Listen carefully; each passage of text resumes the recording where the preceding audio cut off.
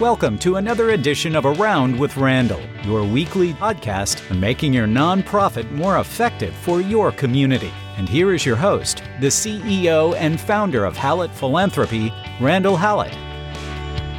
I'm always so grateful when you and others join me, Randall, here on the podcast Around with Randall. Today's conversation discussion is about building relationships with donors. And we're speaking about those individual relationships. So it could be an intermediate gift officer who is working towards building a relationship for that $1,000, $5,000 ask, or a major gift officer, principal gift officer, planned giving officer who is looking at gifts probably over $10,000 or more. The model for which most of us grew up in or learned about or learned from a mentor or an advisor was thrown into absolute chaos beginning in March of 2020 with the pandemic. And as we come out of the pandemic, hopefully continuing to find a sense of, I'm not going to use the word normalcy, but quote, regularity. We are trying to figure out, what did we learn from all of this? What did our donors learn? And what I'm experiencing with clients and advising and coaching and working them through, whether it's capital campaign, either feasibility or counsel, or grateful patient, major gift, planned giving, all the different things that I do here with Hallett Philanthropy, I'm finding that donors have changed a little bit. The communication has changed. The relationship building opportunities have changed. And in that process, what we've realized is that we have to change. And so today I want to talk for just a little bit about what are some of those changes and what we can learn from it, the tactical at the end, to be more effective in getting to that end goal. The first hurdle that we have to realize is that we are still emotionally damaged, traumatized, depending on your circumstances. Many people are still feeling the emotional effects of the pandemic. And this brings me kind of to that first area.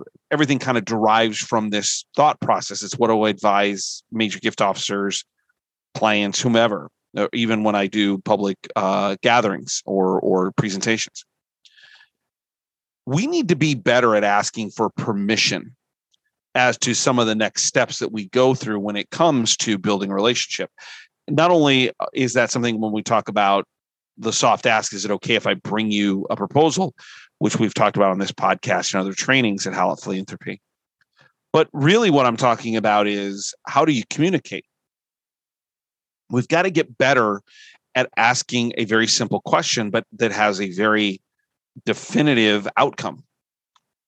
What is it, if you're asking the donor, what is it that you would like to do next? Could we meet in person? Would you rather chat via Zoom? Do you want to do this in your home? Would you rather do this here in the office? Would you like to meet in a public place? That public place, is that from the perspective of a park where it's open aired, to an outdoor cafe, to an indoor restaurant? We have so many different perspectives on where people are at, or perspectives on kind of self-evaluation where an individual is at when it comes to comfort levels in being in groups. Yet the answer to figure out where and how we should meet someone is pretty simple. We just need to ask them. I've been doing some reading and talking with some gift officers in the last month or so, really honing in on this simple question. Are you asking your particular donors, prospects, where their comfort level is with meeting? I'll give you an example. Many board members are in this spectrum all over the place, while many organizations are trying to bring back their boards together. Just had a conversation yesterday, as a matter of fact, with a client who's trying for the first time to bring their board back together in person. And they still have people who are reticent, who are saying, I just not comfortable. I would rather do this via Zoom. How do you manage that? How do you figure out these things on an individual basis? And that's even more important if you're trying to create a moves management scenario where you're going to eventually ask someone for a gift. So the first walk away lesson, so to speak, here today is you have to be okay asking donors where they're at and what's best for them, and then be able to adjust from there. For those, though, that have accepted what I'll call a multitude of new communication opportunities, from Zoom to phone calls to texts, we're finding some things that are very interesting in terms of how we do our jobs as gift officers, as fundraisers, as relationship builders, as the conduit from the donor to the organization. So let's talk about them kind of in the tactical sense. When we're able to use Zoom or virtual communication, I just use Zoom as a kind of like Kleenex. It covers everything. There's some challenges and there's some positives, wins and losses. Zoom certainly makes us a lot more efficient. It gives us an opportunity, particularly if you're a smaller organization or your budget's still being squeezed, to continue developing relationships without having the travel expense. I think about this in my own business, as in consulting, in that when I can use Zoom, and I probably can use it about 98% of the time for a 98% efficiency, it makes me more efficient. And from a work-life balance, makes me happier. I'd rather be at home with my wife and kids. With all due respect to the great clients I work with, it makes it efficient. So there's really strong positives in what I think of as lost travel time that's removed.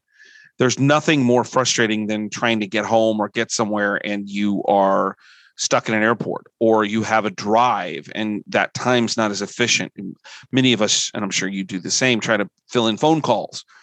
But at some point you lose productivity.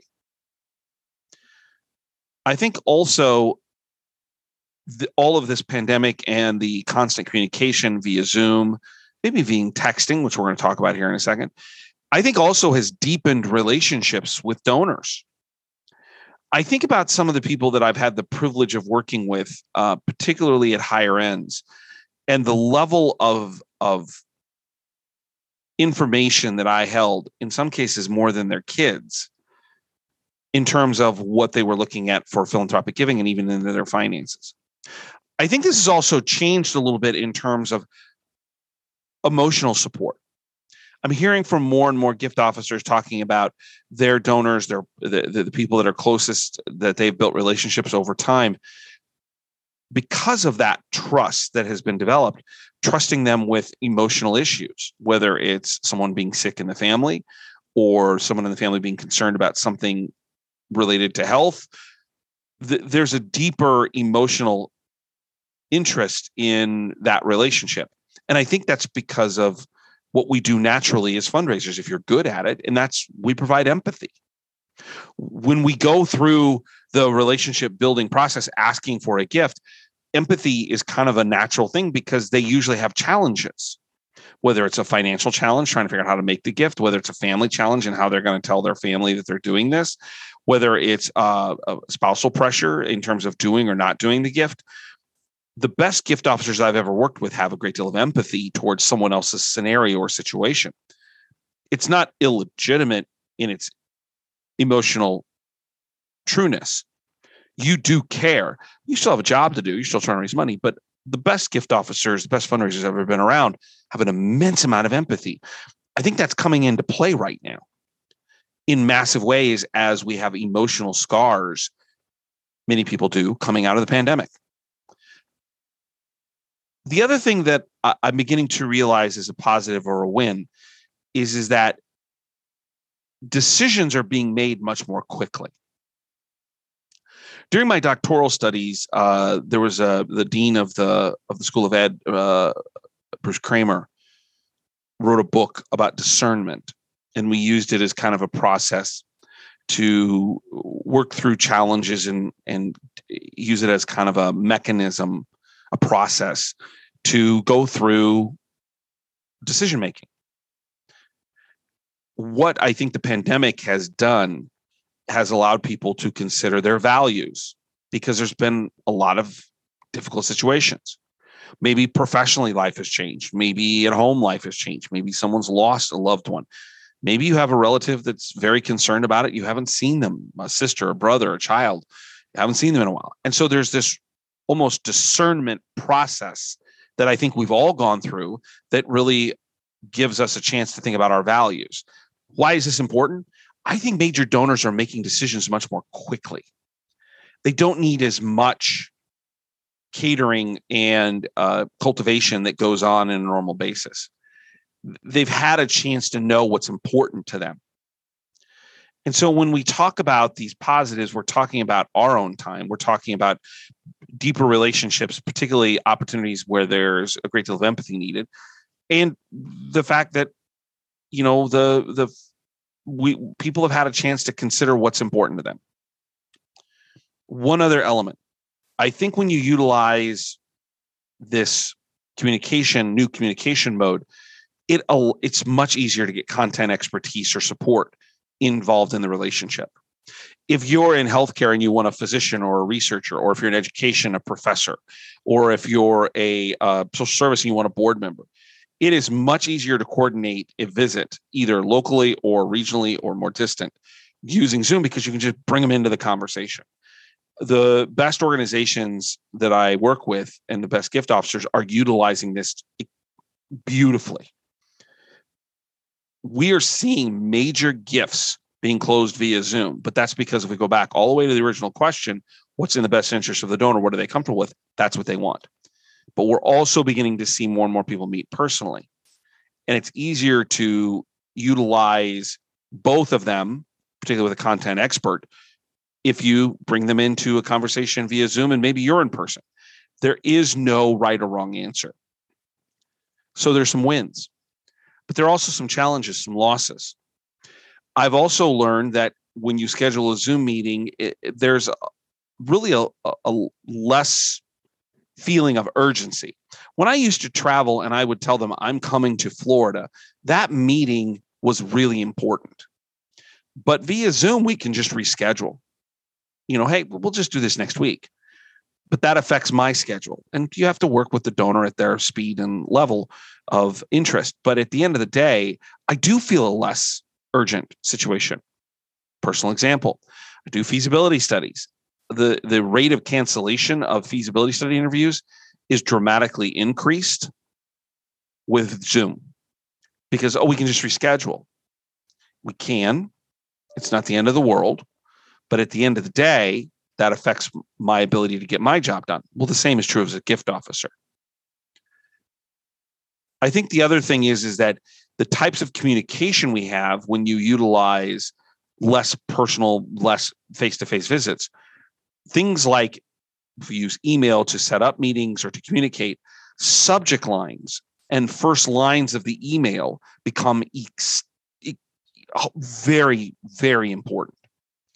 I find myself crafting emails, those first couple lines and the subject lines more often, more carefully than I did before the pandemic, because I know that there's going to be a 3, 4, 5 second quick assessment by the receiver that they're going to decide where they want to engage. That comes from a very narrow moment. What is the verbiage? And I find myself constantly in emails to clients, emails to feasibility study interviewees, to potential clients. And I talk to gift officers about it. They're talking about it with donors, recrafting that subject line all the time. It also requires, when we have less face-to-face meetings, a need for more creative follow-up. More of a, how do you use video as a part of this? If you're talking about a particular need in the organization, is there something you can get in front of them that's creative, that's not just that follow-up email? I think that creativity allows people to connect more quickly, that emotional center that we're looking for in donors, to connect them to the needs that we have and to get them to act. So challenges really are about urgency, about attention grabbing. You only have a few seconds to grab their attention on something because your medium when you're face to face is you and the person, or you and the couple, or you and the family. But in an email, there are other emails coming in. How do you grab their attention? How do you get them to buy into that moment, to be aware of what you're trying to do? And lastly, you got to be a little more creative because you have limited opportunities to make them feel the moment if you're not in front of them or they're not in front of you. I also say there's a couple tactical things. I've realized this with clients, and I'm seeing the same thing with gift officers. Because the relationship, if done correctly, deepens over time. That was true before the pandemic. But two things have happened. The growing usage of text messaging, the acceptance of text messaging as a personal communication, particularly by those that are a little bit younger, and then the pandemic. I find myself sometimes at 8, 9, 10 o'clock responding to texts from clients. That's 8, 9, 10 o'clock at night. The boundaries of which we think of in terms of communication have changed. And that's not necessarily a bad thing because that means you're trusted. That means they trust you and you trust them. And that deepens the relationship, which I am all in favor of.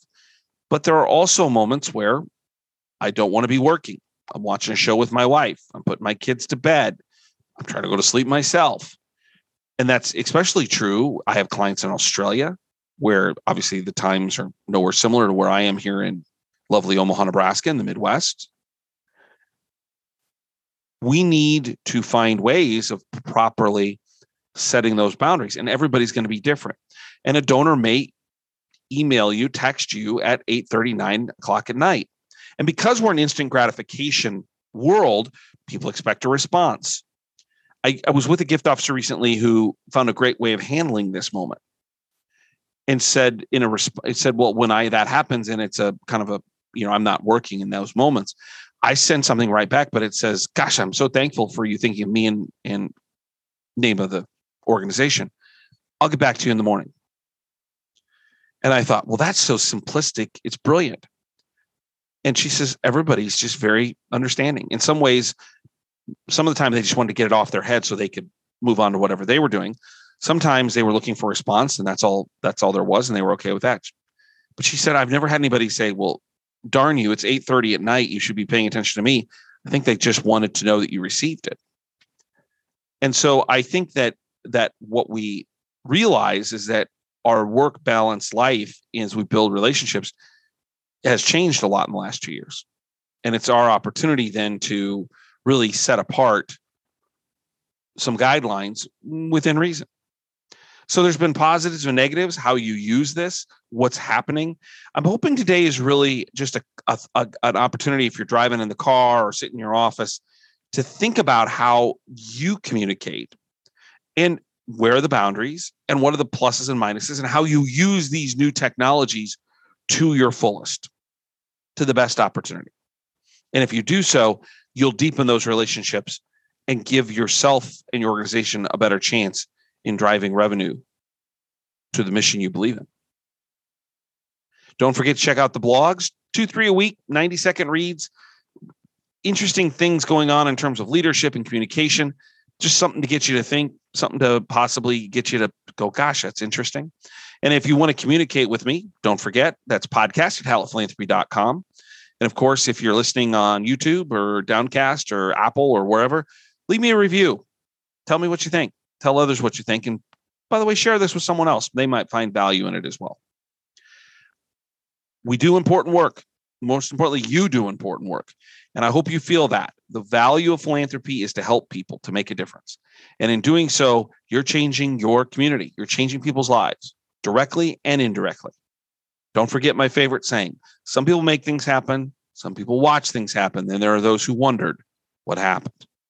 And we're people who make things happen, partnering with people who want to make things happen for the people and things that we believe in that are wondering what happened. And that's worth getting up in the morning and going to work for. It's the way I felt for 25 years. I hope for the rest of my career, it's the same way. And I hope it's the same for you. I look forward to seeing you next time, right back here on Around with Randall. And don't forget, make it a great day.